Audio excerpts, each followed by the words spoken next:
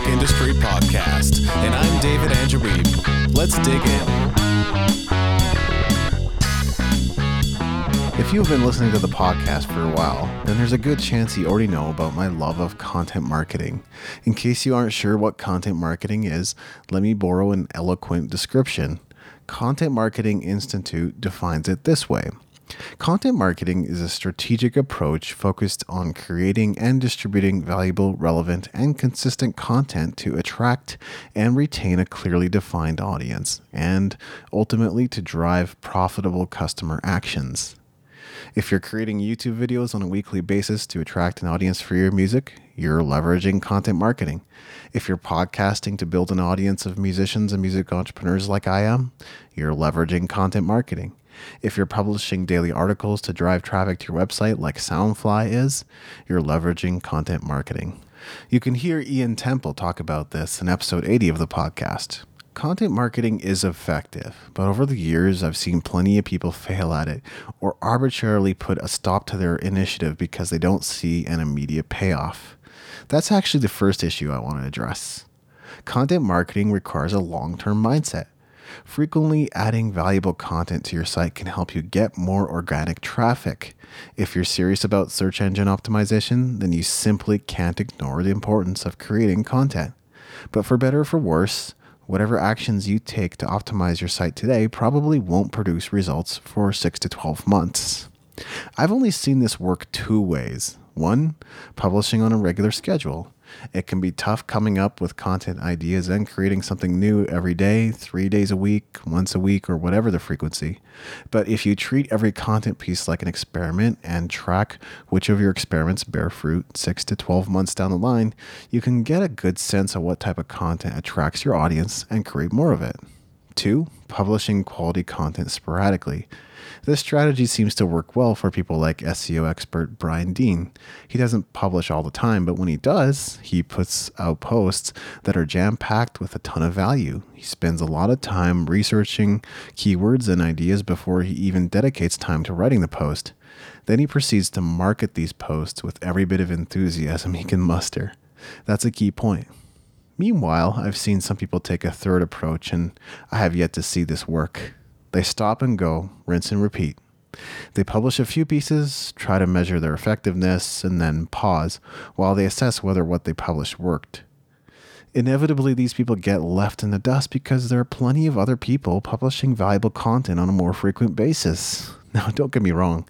I do believe in getting every bit of leverage out of a content piece, but unless you're producing at the level that someone like Brian Dean is, you're not going to impress anyone with your 300-word blog posts. You must find your balance. If you're going to be publishing frequently, you're probably not going to be spending as much time researching, distributing, and marketing your content.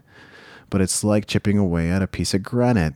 Every piece of content you publish can help you move toward your goals of attracting an audience and selling to them. If you're going to be publishing less frequently, then you should be spending more time in research. And because you're going to be spending a lot of time writing, you don't want that piece of content to go to waste. You should also spend a lot of time distributing and marketing it.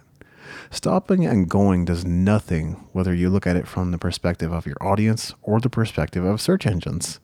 If you're only going to be sharing bit pieces, your audience is going to want to hear from you more frequently. There's nothing wrong with snackable content, but you must publish a lot of it to keep that traffic coming in. This will also send a signal to search engines that you're creating something worthwhile. I believe in creating quality content, but I'm not obsessive. I believe Seth Godin was right when he said, just ship it.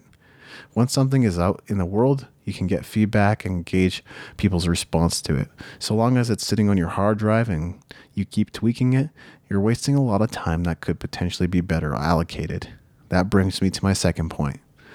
You must leave perfectionism at the door. Okay, I admit I'm voicing one of my frustrations as a ghostwriter here.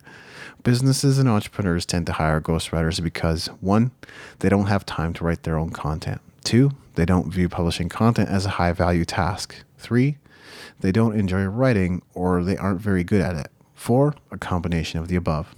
Unfortunately, people hiring ghostwriters tend to have a lot of unrealistic expectations around what a ghostwriter can offer. You must realize that a ghostwriter tends to have many clients, not just one. So if you want their full, undivided attention, you should consider hiring them full time. Why is this an issue? Because many entrepreneurs and businesses want perfect content. What does perfect mean? Well, it's entirely subjective, of course. Most people would consider things like grammar, spelling, voice, or tone, but there can be a myriad of other factors often not considered by people hiring ghostwriters. You might have certain regulations you need them to adhere to. You might require the ghostwriter use certain industry jargon or terminology, or you might even need the ghostwriter to follow your style guide. But you'd be amazed at how many businesses don't have a style guide, and when they do, it's so long and detailed no one could possibly absorb it in a few tries. It can take ghostwriters a while to suss out one's exact needs. But again, I must also go back to what I said earlier. Assuming the ghostwriter is working with many clients, their attention is going to be divided among them. And if they're getting paid the same across the board, there's simply no way for them to prioritize your project over others. Can you see how this would put a serious damper on how much content one could publish in a given time frame? Certainly, you don't want to put out subpar content, but you also shouldn't take forever putting together something that may not even be read, heard, or viewed by your audience. You could spend hours, days, weeks, months, even years on it. And when you finally publish it, there's no guarantee it will get a response. Now you know why editorial calendar and deadlines are amazing tools. If you know you must create another video by next week, you'll find a way to put it all together, even if you must cut a few corners or simplify the concept to achieve the desired result. I once interviewed Jack Conte. He told me that one of the obstacles he had to overcome was letting go of perfectionism and publishing songs when they weren't finished. I don't see the word perfection in Content Marketing Institute's definition of content marketing. I do see the words valuable, relevant, and consistent though, and that should be your goal. If there's anything else to add, it would be this. Content marketing requires strategy. What are your goals? What do you hope to achieve with content marketing? How do you plan to reach those goals? I can only assume that a lot of people stop and go because they don't have a strategy and they're constantly second guessing themselves. So they try writing 300-word blog posts for a week. Then they try their hand at podcasting but quit after a month. Then they sporadically publish videos for the next 4 months. Now, I'm all for experimentation, but if this is how you're approaching content marketing, I can tell you right now, Kim Kardashian is more organized than you are. Just look at her Instagram feed. At the Music Entrepreneur HQ, we publish blog posts on Tuesday, podcast episodes on Thursday, and weekly digests on Friday.